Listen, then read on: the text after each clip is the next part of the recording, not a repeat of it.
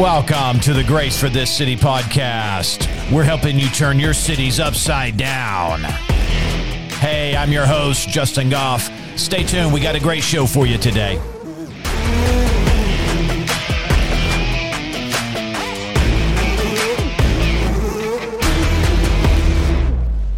All right. Hey, thank you for tuning in. This is the Grace for This City podcast, and I'm your host, Justin. Hey, we are helping you turn your cities upside down. How are we doing that?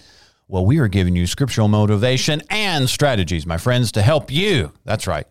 Get out there and get some stuff done. For the King Jesus, that is. I'm telling you, we are so honored. We're privileged to be here with you today. Thank you so much for tuning in with us. And listen, I want to say thank you. If you've been praying for us, if you've been championing this podcast by subscribing or sharing or telling your friends about this, listen, I want to say thank you. You have helped us tremendously. And we're nearing the close of 2022. We're about to head on into 2023. And I'm just really excited about the possibilities of working together with you and the Lord in 2023. It's going to be amazing.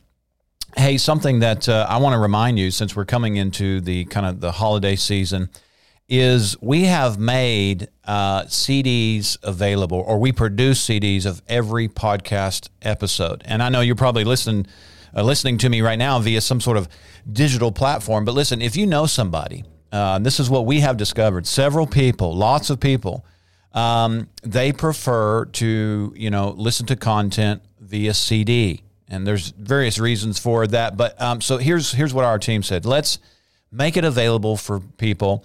If there's a particular episode or a thought or a topic that would really be a blessing to them, but they just aren't able to really get it via the digital way, well, then we'll get you a CD. And so if you're thinking of somebody, especially during the holiday season, if you're thinking of somebody that would be blessed by having a CD of one of the podcasts, listen, it would be our honor to just mail it to them at no charge. So if you'll reach out to us at 870-741-9099, or you can send us an email at hello@gracecitychurch.tv. That's hello@gracecitychurch.tv. Let us know who and where, and we would be honored to just mail it to them. I'm holding one of the episodes in my hand right now. This was episode 119.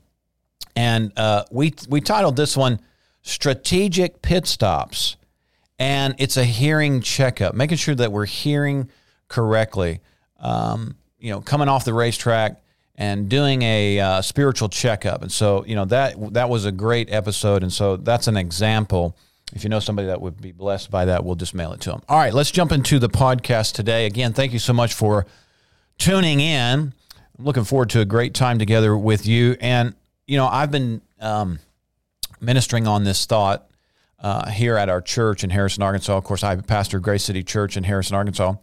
And the Lord was encouraging us over the last, week, couple weeks here. He was encouraging us about occupying our place. I want to kind of jump into that today because that is our first consideration. We are a spirit. Now, a lot of people put a lot of emphasis in the natural part of themselves. That's the part that we're most familiar with. If you think about that, we were dead unto Christ. There was a spiritual death. When we were born again, we were raised unto new life. But, really, we were dead unto Him. We were alienated from the life of God. Of course, that's no longer the case now. And because we're alive unto Him, we are recognizing that there is a whole spiritual reality and that we have spiritual senses and that we are a spirit, not just a physical body, and we're not a mind floating in the ethers. We are actually a spirit, and we can commune and interact with Him. In fact, we find out from the scriptures that God is going to commune with you directly via your spirit. Your body becomes a derivative, but He's not going to start there. And so as we're coming to that understanding, the scriptures are also revealing to us that we have a spiritual work. And while there is an outworking, there is a demonstration, very tangible, that's the natural, but that itself, again, is a derivative of our spiritual work. And so there's a spiritual place and there's a natural place. A lot of people put more emphasis on the natural place at the expense of the spiritual place. Let me give you something that would just maybe very simply catch you up with what I'm trying to say here. If you're just doing a bunch of busy work without checking in, inquiring of the Lord, it was even said of King David, he inquired of the Lord. That's one reason why he was so successful. He had a relationship with God. And out of that spiritual communion and fellowship with the Father came all of the natural outworkings, meaning everything in the natural was a derivative or came subsequent to him checking in with the Father and saying, what's going on here? So if you're not praying, you could be just doing a lot of things in the natural that may not have the results that you think they'll have. Let's look at something as we dive into this. Let's go to 1 Corinthians chapter 3. 1 Corinthians chapter 3. And here we see something just, it's very simple, but it is speaking to this principle here. And he's talking about that there is no other foundation that can be laid, which is Jesus. Now, if anyone builds on this foundation with gold, silver, precious stones, wood, hay, or straw, he's saying each one's work will become clear. For the day will declare it, because it will be revealed by fire, and the fire will test each one's work, what sort it is. Now, listen, there's a lot of things that we can be doing. Now, principally, he's saying don't build. Of course, the precious stones are people. We're not building upon, or we need to watch what we're building upon the foundation of Christ. You can, obviously, it's alluded to here, you can build other things, but it's all going to be tested by fire. And so the principle that I want to draw here for what we're talking about is no matter what it is we're building, we can build a whole lot of things. But if the Lord was to put a test to it, if it wasn't born of the Spirit, then the reality is that it was born of the flesh. Remember that in John, that which is born of the flesh is flesh, that which is born of the Spirit is spirit. And so you can have all these works in the natural, but if they were just born of the flesh, when the fire gets put to it to test it or to refine it, if it's just born of the flesh, it's going to be burned up. There's not going to be any eternal rewards associated with it. But if you inquire of the Lord, inquire of the Spirit, fellowship with Him, you get understanding of His plan. You know, the book of your life, Psalm 139, is opened up to you in that place there. Then from there, you take the revelation, the leading, your instructions, whatever adjectives you want to use to describe that. And then from there, see, something was developed there first. Then you turn to the natural, and then you begin to build according to the blueprints that were revealed to you. When the fire gets put to that, to either test it or refine it, those will have lasting rewards and fruit that remains. That's the other thought that I want to add into this, is that we should be concerned with fruit that remains. What is fruit that remains? Well, it's activities, mandates, missions, our work, that which we're putting our hand to, our passions. They should all have first been birthed in the Spirit. Fellowship with Him.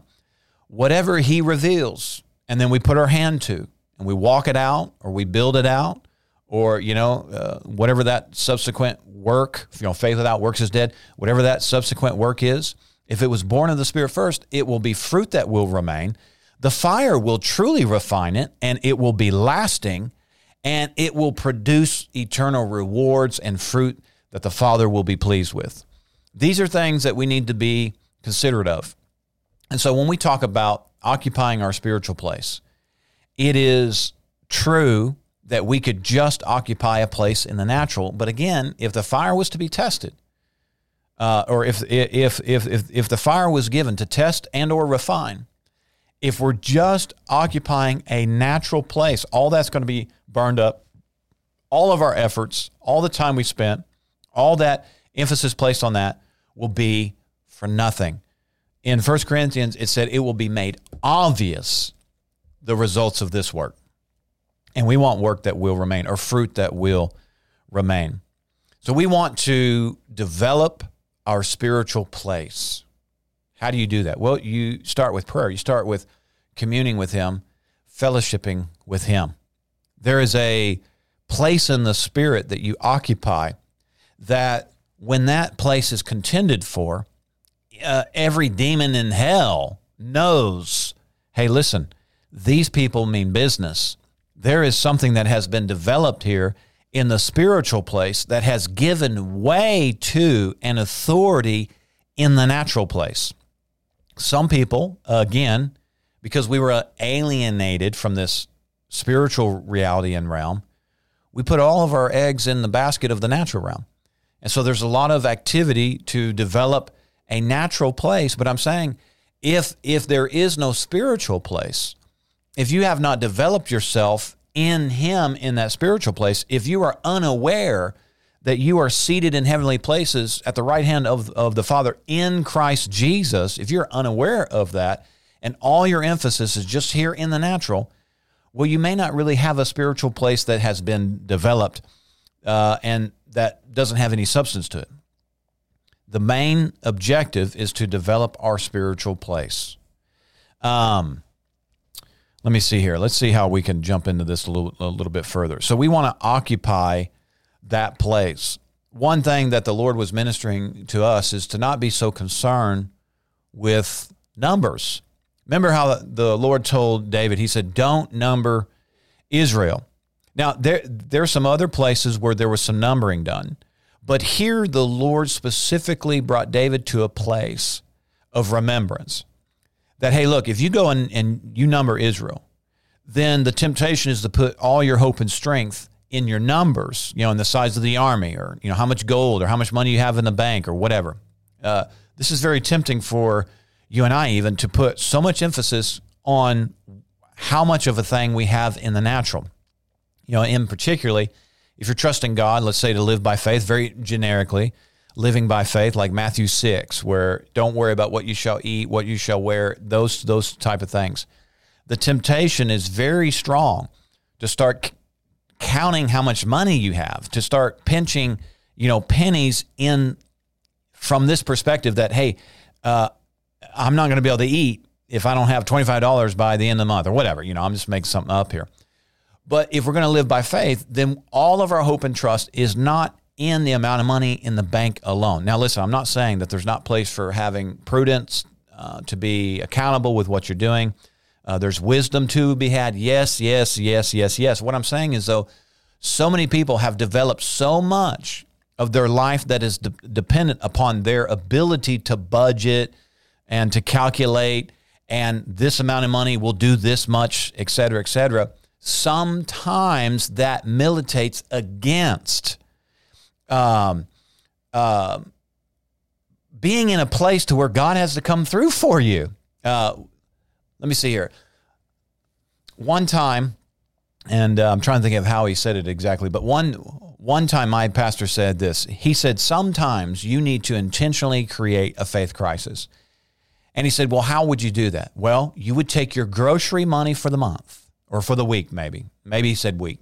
Take your grocery money for the week and sow it to somebody. Give it away. Well, what would that do? That would immediately force you into a faith crisis. Because here you have budgeted, you had allotted, and totally you're a good steward, you're very practical, that's awesome.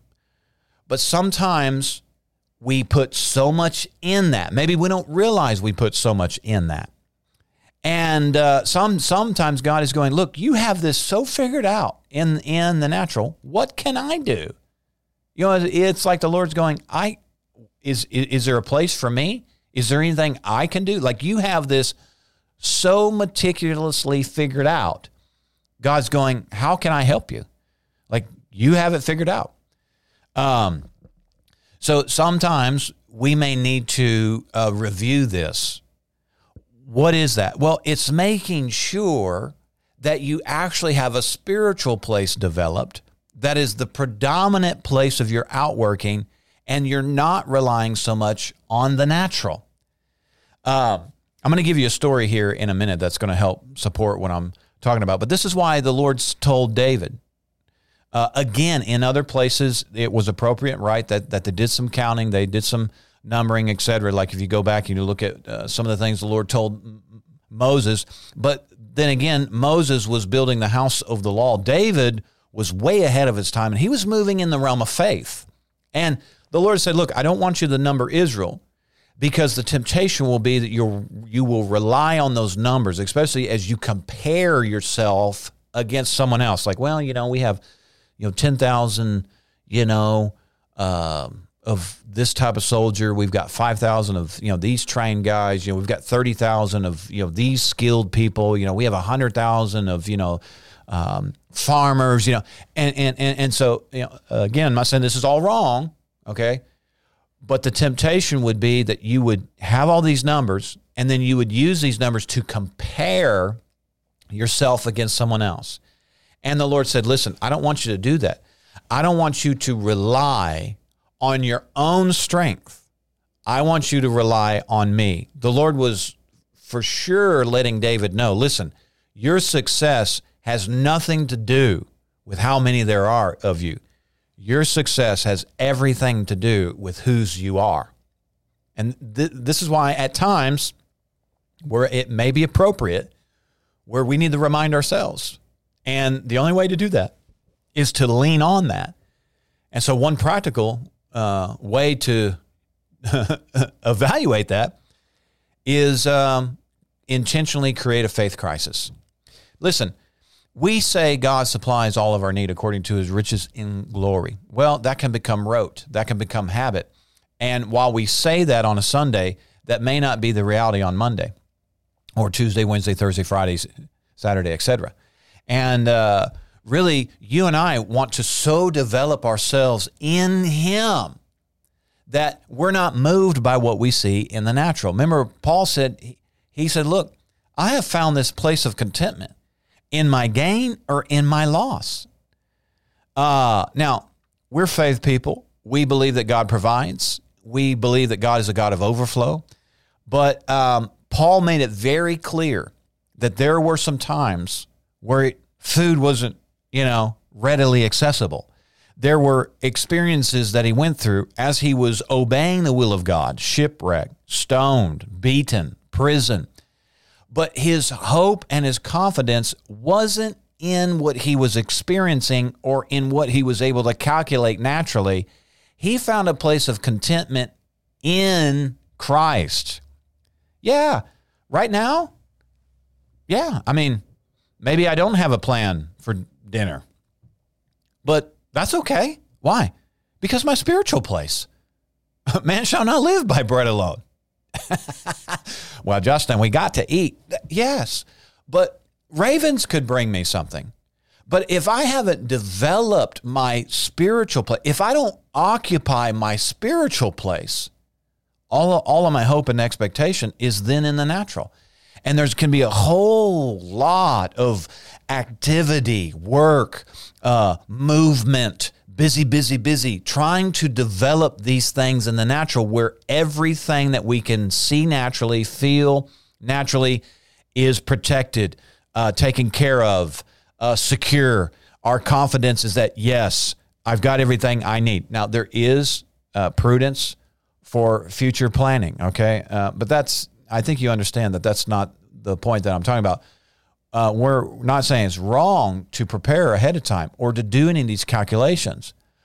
What I'm saying is it would be wrong at the expense of developing yourself in him in a spiritual place.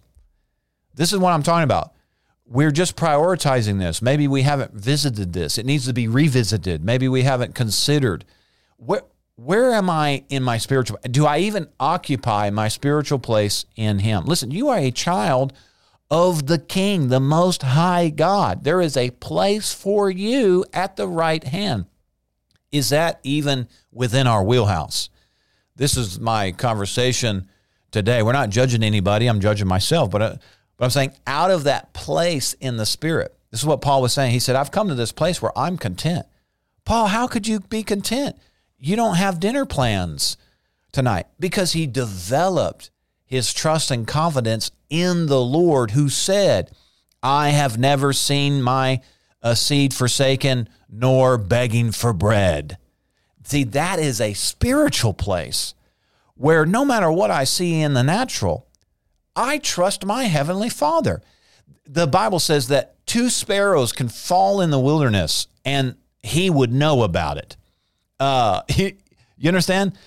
These sparrows could be sold in a market and God knows exactly what's going on with them. How much more valuable are you than the sparrow or the grass of the field. Remember this? That's a spiritual place.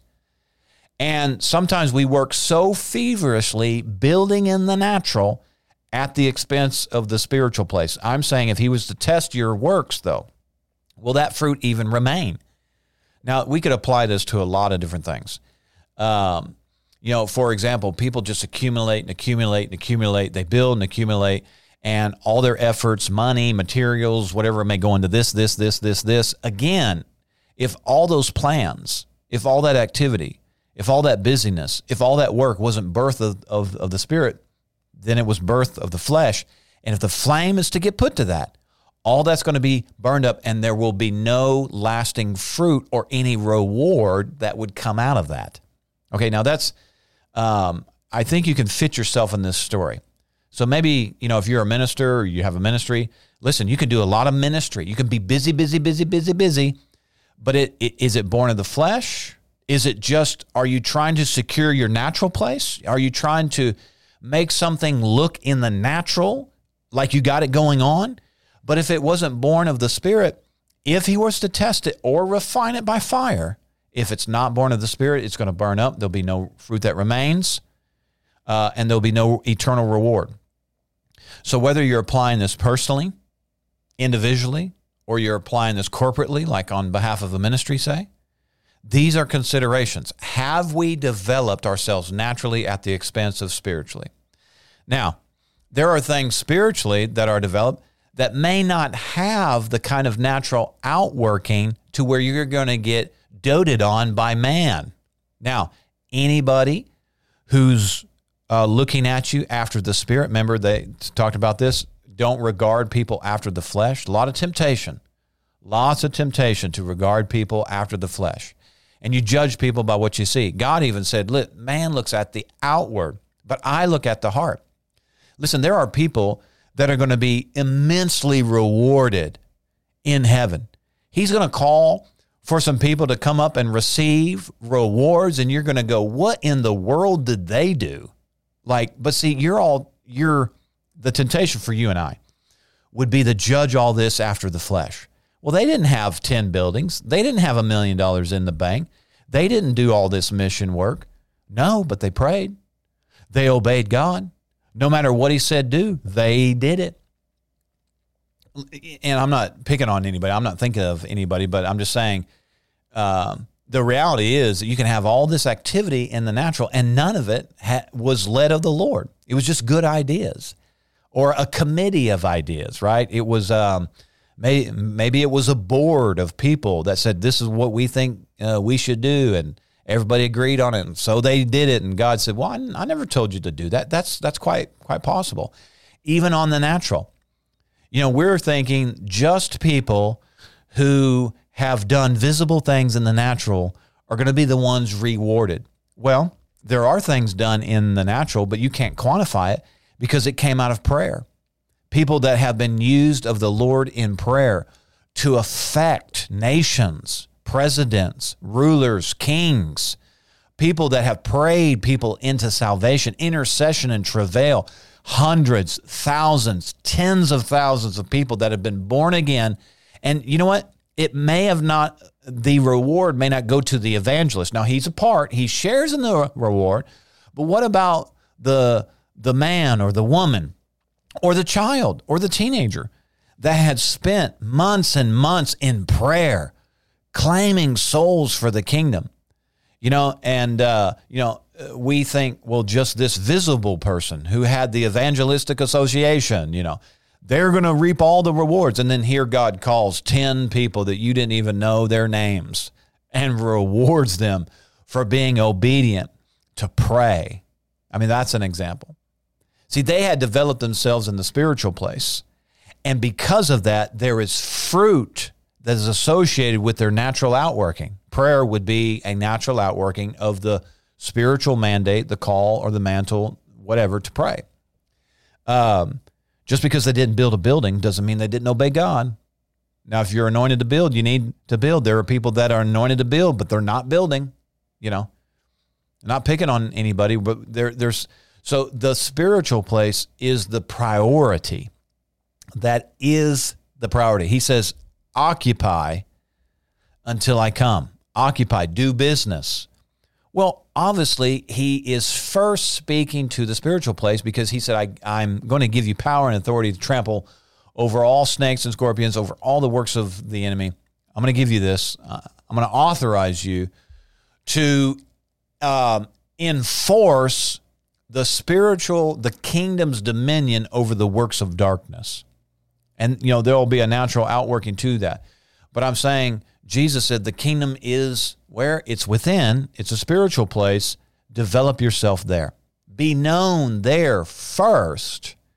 Then you'll start seeing that the fruits of that work, or the work associated with that developed place, will have lasting fruit.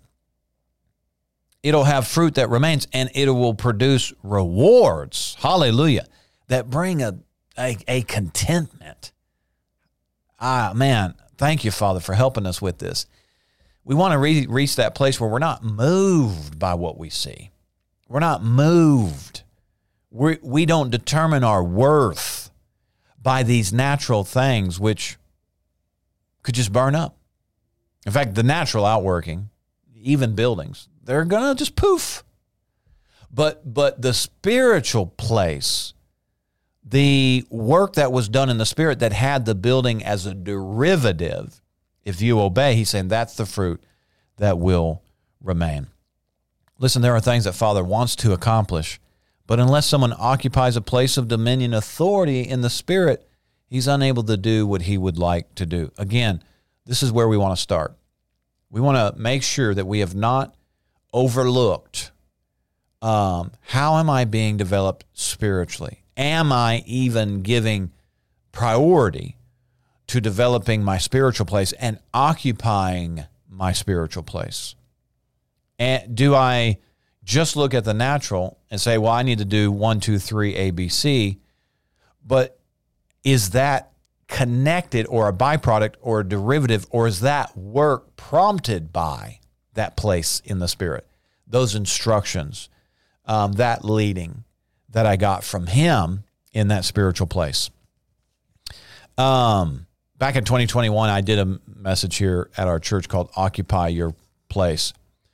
And it was very clear that God kind of revealed to us, and this is what I'm suggesting to you, that he would rather we develop ourselves to where we could occupy or hold a place in the spirit rather than just a natural place.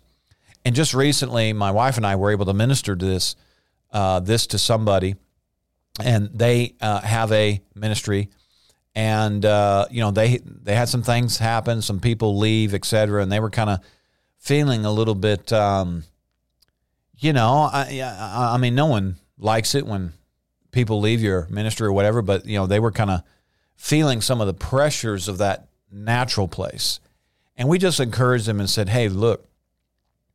You are known in the spirit. You've been contending for something. You've been laboring diligently in the word of the Lord. You've done what God has instructed you to do. Don't rely so much on who comes or who goes." Listen, some of that is beyond our control. Now, I totally agree. We shouldn't be so inconsiderate that, we're not aware of our attitudes and actions, but that is that's not their situation. That's not their problem. They're very gracious people.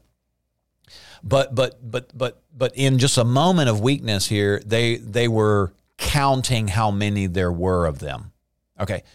So easy to quantify that and use those numbers to judge whether or not you've obeyed God. And in this situation, we just ministered to them and said, "Hey, look, you are obeying God. It is obvious you have such a presence in the spirit. Like you have developed something here, and the enemy's just trying to lie to you. He's trying to get you to look at the numbers. He's trying to get you to look at how many there are. And the enemy's saying that you've lost ground, that you're losing ground because of X amount of people are no longer here or whatever." Well, that the Bible says in 1 Samuel chapter 14, verse 6, "Nothing restrains the Lord from saving by many or by few." And that's what we were ministering to this couple. Listen, God can still do what he wants to do through and what they thought, the few. When you stare at the tree, you kind of forget the forest, right? But we were just encouraging them. Listen, God can still accomplish. All he needs is a few. He'll work with many, but he doesn't always get many. If you look at Gideon's story, he had 30,000? Is that what it was? He started out with 30,000 people, but God said this, hey, look, tell anybody that's afraid that they can go home. Listen, that's a real reality right there. Some people are just not confident. And God's saying, hey, look, I'm not going to force you. If you're afraid, then go ahead and step out. All right. And that's a real reality. Well, in Gideon's situation, they had already numbered the enemy. It was 120,000 people or something. It was a bunch. And here they were. They only started out with 30,000 to start with. And then God said, look, if you're afraid, then go home. So that was kind of the first adjustment to his ministry. And then there was a test. Okay, he got down to what? Was it 10,000? And then the Lord said, look, I want you to test the hearts of these men. Well, after that test, there was only 300 men that the Lord could actually use. So listen, we can't get our focus on the natural place. Saying, man, if I just had 30,000 people, we could really do something. Well, God wants to say, well, I can still do that and more. I can do above what you could even imagine with 30,000. I can do more with 300 than you could even conceive with 30,000. That's what the Lord's saying. And so God was able, in Gideon's situation, to do mighty things with 300 people that had the right heart, that were in this together. They were unified. They were in one accord. They knew their place, like David's mighty men said. They knew their place. They knew their rank. God can do more with people like that than thousands and thousands and thousands of just thrown together people that are too afraid, don't have the right heart, et cetera, whatever. And so we were encouraging them, look, you hold a place in the Spirit. Don't be concerned with these few people that have gone on to do something else. Besides, you don't know why they left. Maybe the Lord led them on. We don't need to read into it and start judging someone. We can just fall back and say, hey, look, God can still accomplish by many or by few. And listen, I'm thinking that God's going to use the few. The Bible says, wide is the way, broad is the way that leads to destruction, and many there are that are on that road. Then he said, narrow is the way that leads to life, and few that find it.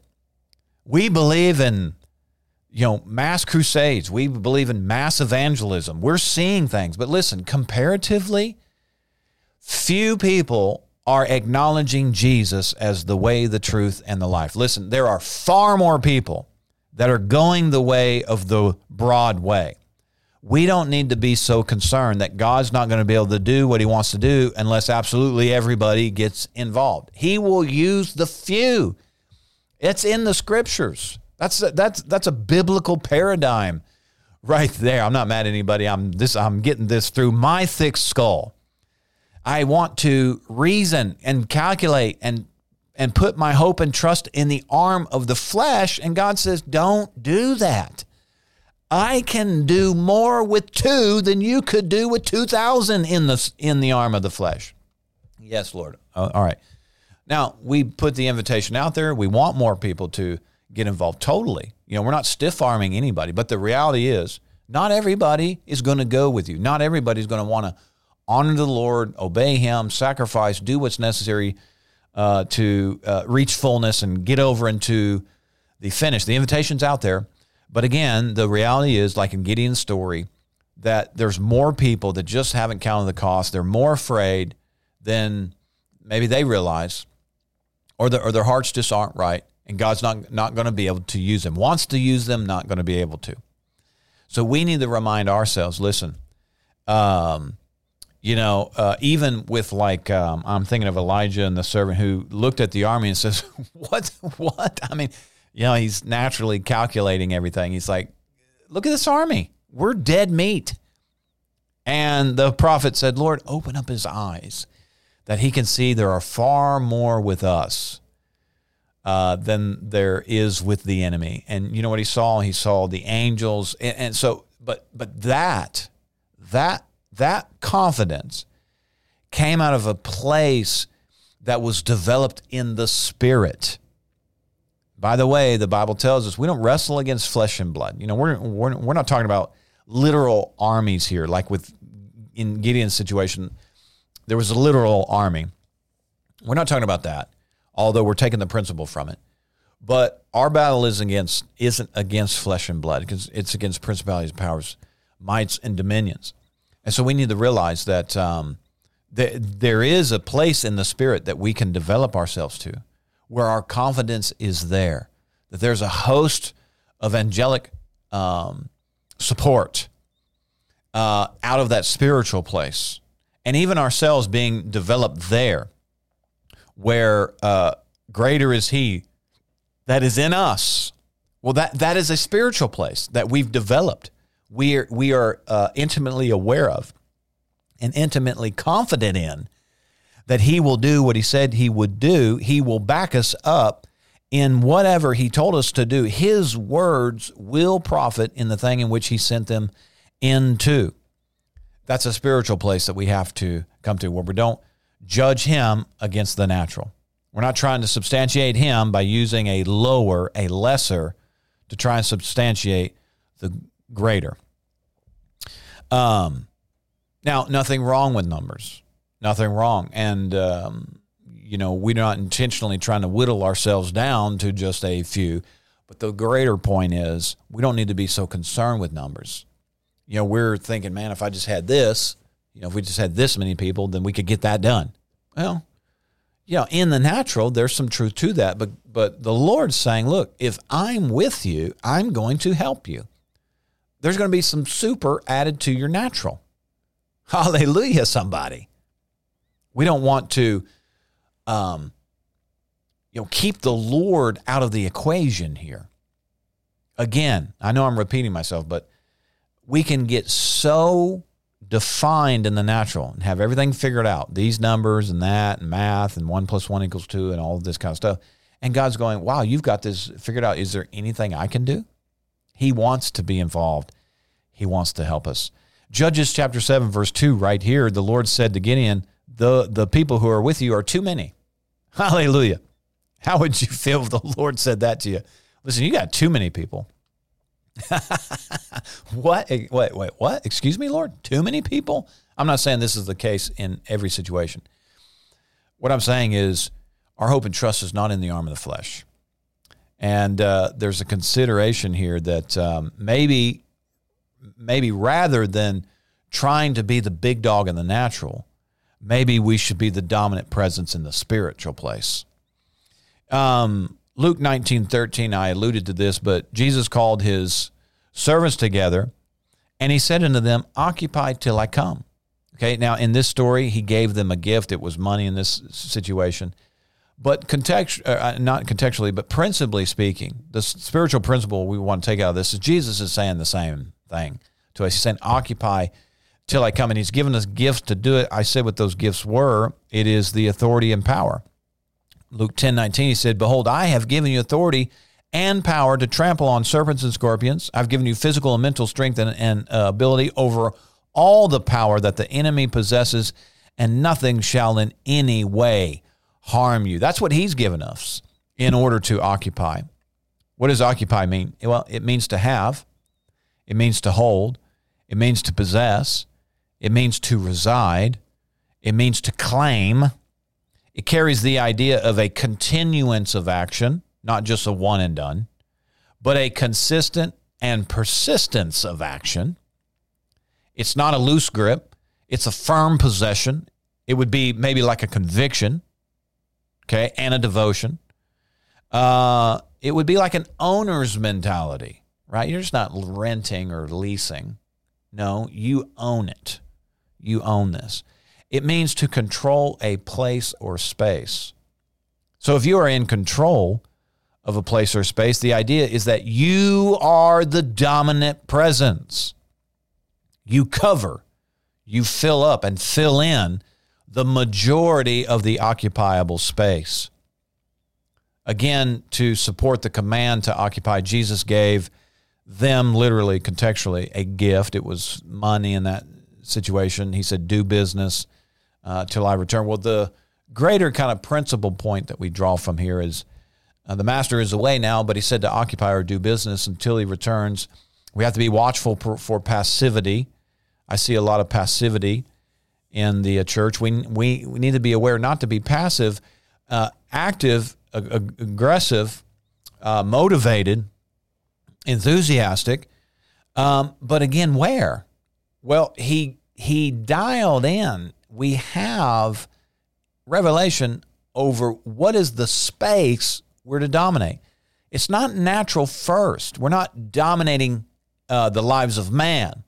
He said to go in the world and preach go into the world and preach the gospel. We could say go into every man's world and preach the gospel. He said go into the world, but he didn't say take over every man's world. No, that's putting too much in the natural. We are to dominate the spiritual place. That's the ministry, the book of Ephesians, that is the ministry that we have been given, and that is that seat at the right hand of the Father, seated, fit together in Christ. That's our place where we rule and reign from. That is where our citizenship is. The same word translated, where's that at? In Philippians, I think it is.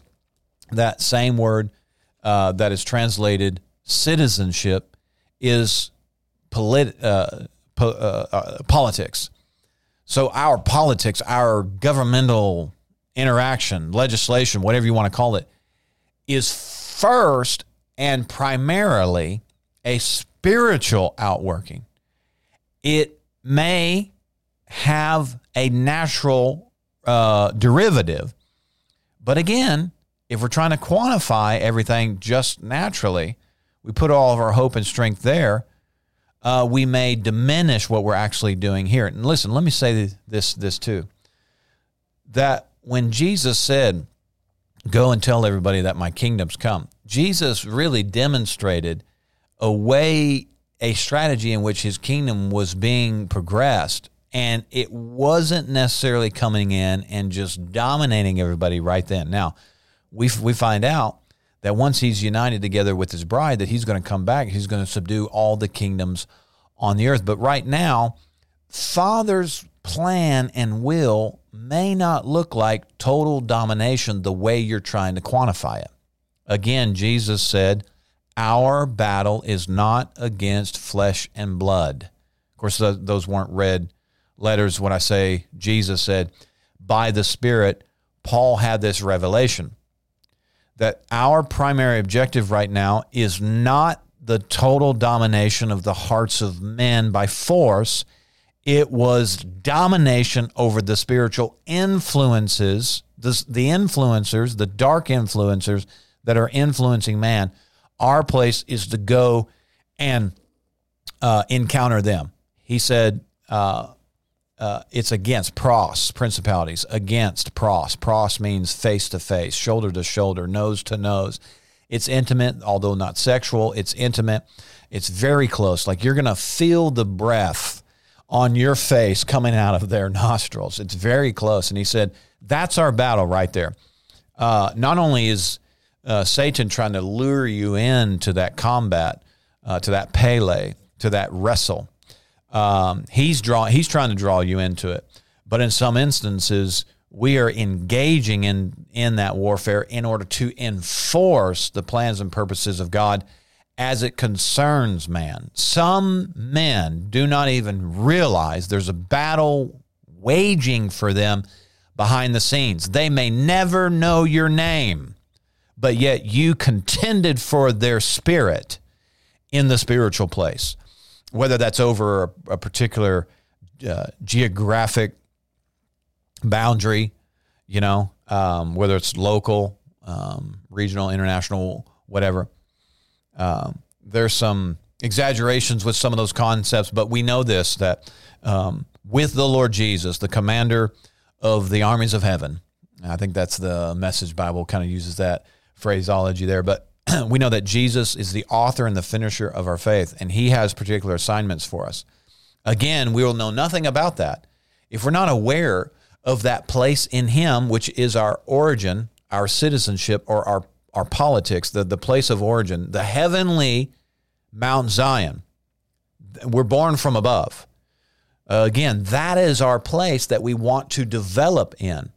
What is the revelation concerning that new creation Christ Jesus that operates from that heavenly place? That is the entirety of the book of Ephesians. This is our calling, our vocation. He said we're to walk worthy of it. It's a spiritual place first.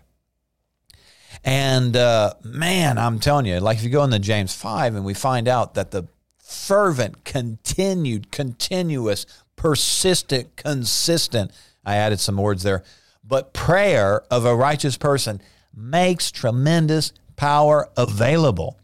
When the victory is enforced in that spiritual place, you'll watch with your eyes the natural response. The derivative would be natural. When the victory over a man's, some people say soul, but when the victory is enforced over a man's spirit, contended for in the spirit, that intercession made, working with Holy Spirit, giving us the prayers, in groanings even, and victory is enforced over a person's life or a family's life. Once you get the victory there, you can just sit and watch how the natural begins to respond to it. Now listen, if you discount that, you can do all this kind of work. I mean, you can sit here, you can give them tracts. You can bang on their door. You can yell scripture at them, quote scripture to them. You can shove scripture at them. And I'm telling you, unless it's enforced in the spirit first, you can do all this stuff in the natural, and it may not have the results that you're after. Because, again, you can put so much emphasis in the natural, in the natural, in the natural, in the natural. But if you're only built up there to the expense of your place in the spirit, if anything was to come against these works here, all this could be for nothing. It would look like something, but it may not be anything at all. Because there's something behind the quote, scenes, that is the most important place. It's the most important work. Listen, it's one reason why I don't get all messed up. I don't get all worked up. I don't get all confused. If we don't necessarily see things in the natural the way we would like to see them. A couple things. Maybe we need to put a little more emphasis in our place in the spirit, in our contending spiritually. If you discount that, what you're going to do is you're going to put so much emphasis in the flesh, you're going to misstep, or you're going to try to force something, or control an outcome, or try and manipulate an outcome. And that's just going to get you wrapped up into witchcraft. Listen, there was a particular lady. Her name was Gwen Shaw. She's gone on to be with the Lord now, but she had a prophetic word several years ago. And the idea behind this prophetic word was some people think they have a vision for revival. Some people think they have a vision for the Lord to do these certain things. But the Lord was saying, no, what you actually have is a vision of the control over men's souls. And I don't know if I did that justice. Let me see if I can find that prophetic word really quick. I didn't have that prepared ahead of time, but the idea is that if you put if everything's naturally based and quantified, then you might get over. I mean, you may think you have a vision for the Lord doing something, but what you may actually be doing is building something that just dominates or manipulates or controls man's will or attempts to. And that's devilish. Absolutely devilish. We need to watch out for that kind of stuff. Let me see if I can find this really quick. I don't want to spend a lot of time. Didn't find any results. All right, well, let me try a different word here. I'm searching on my Facebook here, revival. Let me see. I'm trying to use a keyword to get us up. Didn't find any results. Okay, well, that's odd. Let's see. Let me try one more keyword here and see if it brings it up. Because I didn't want to misquote that. No, it's not. Let me see it.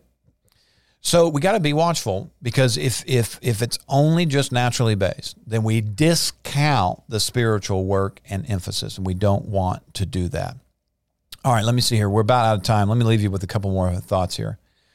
So there was a minister that had asked Kenneth E. Hagin. Kenneth E. Hagin was my spiritual father. He passed away, went on to be with the Lord in 2003. Well, that same year, this was early in 2003, he did a series of meetings at a church in California, and I know who the pastor is. And so the pastor, after one of these meetings, asked Brother Hagin a question about another ministry couple by the name of James and Carmen Goodwin. Most people knew them as Mom and Pop Goodwin. And this pastor asked Brother Hagin, because Brother Hagin was close friends, very close with this other couple, Mom and Pop Goodwin. And they asked the question of why Dad Goodwin never built a larger facility to seat more people. Well, the facility they had only sat about 200 people.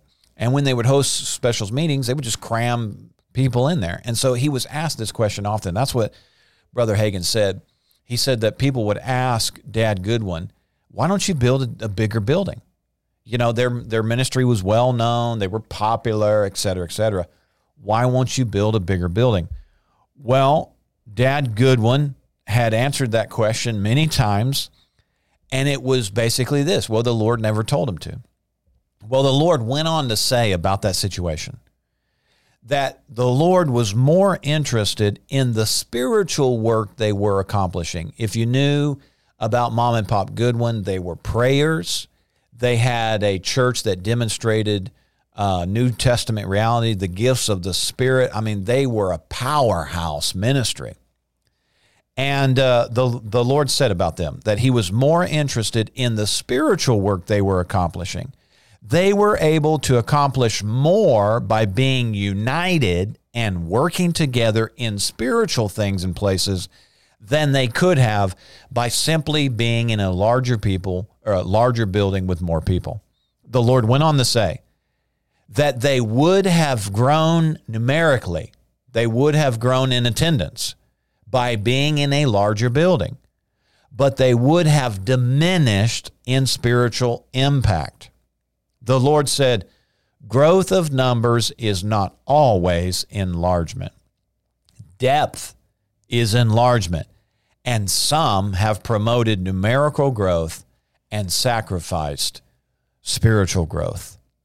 The Lord said this, those who measure numbers as success, nothing wrong with numbers, but I'm saying if you just count and measure numbers as the sole metric of success, that's what the Lord says. Those who measure numbers as success have no vision to see the depth of the Spirit. Man doesn't see as I see. Men who measure numbers only are bound to the natural realm and may never enter the depth and the movements of the Spirit. We're talking about the occupy your spiritual place. That's our first priority. Now, this is what the Lord said. He said, the natural will trip you up if you lean on it. Now, I want to pause there for just a second and remind you that maybe you need a faith crisis. Maybe we have put so much in our ability to count, plan, prep, etc. All that's great, but maybe we need to do a checkup. Do I know who I am in Christ Jesus? Am I confident that, maybe if I didn't plan properly, maybe I didn't plan enough, maybe I didn't prepare enough, am I confident in my spiritual place that God will work miracles on my behalf? In fact, my wife and I recently were in some meetings a couple weeks ago on a Friday. And the minister said this. He said he knows people. He knows people. He said he's witnessed this firsthand, where they will invite friends and family over, like maybe 20, 25 people, and put out empty pots and sit down and say, Father, we need a miracle. Because they just invited a bunch of people over.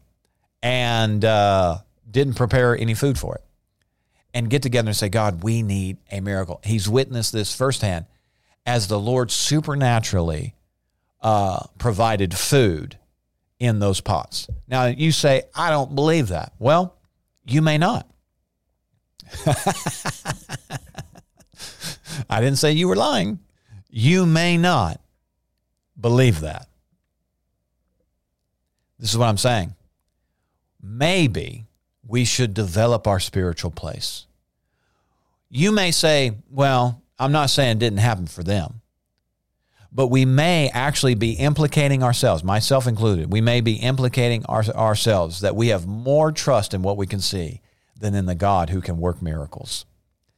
I'm saying that maybe we should do a test, a checkup. Maybe we need to find out, is everything that surrounds me only connected with a natural reality, or have I prioritized that spiritual place? Listen, I am not a body. I am a spirit. I'm not a mind floating in the ethers. I am a spirit. The Bible says that I'm born from above. My heavenly home is the heavenly Mount Zion. That's where my citizenship is. That's where my politics is. That's where my legislation originates from. That is my spiritual calling. That is my spiritual work. Maybe we just need to check up and say, have I developed that? Have I prioritized that? Here's what the Lord said. The natural will trip you up if you lean on it. The natural has obsessed many of my anointed ministers, and in doing so, they have missed the steps that would have led them deeper and further into me. Listen, friends, we cannot forget that the realm of the Spirit is the realm where the dominion is. That's the realm where the answers are. Listen, thank you for tuning in today. I hope that you heard something today. Nothing wrong with having that tangible, natural reality. The problem is that where all of our hope, trust, and confidence is. Hallelujah. Well, thank you for tuning in today. Again, we're coming into the holiday season. If you know of somebody that would be blessed by one of these podcast episodes, and the only way they can get to it is if they had a CD, it would be our honor to get the word to them. Listen, friends, the Lord told us, don't seek to get your name out there. Seek to get the word out there. Again, you'll know if something we've said, taught on, ministered on would be a blessing to somebody. It would be our honor to get the word to them. Hallelujah. Reach out to us and we'll just mail them a CD at no charge. Hey, thank you again. Listen, if you need some prayer, we'd love to pray with you. You can call us 870-741-9099. Leave a message. Somebody will get back with you. Or you can send an email to hello@gracecitychurch.tv. Listen, we're so honored that you have been a part of the podcast. I know we have some faithful supporters, contributors, listeners. We call them partners. My first request is prayer partnership. Pray for us. Contend with us that the word will get to the right hearers. But then there's some financial costs associated with this. If you'd like to participate in that way, several ways you can do that. You can go to our website, gracecitychurch.tv/give, right there. Select the drop-down menu, select the podcast. Or if you are in the United States, you can text to give using your cell phone, 84321. That's 84321. Follow the prompts. Or you can mail a check to P.O. Box 7, Harrison, Arkansas, 72602. Listen, I really enjoyed today. Thank you so much. And until next time, be blessed.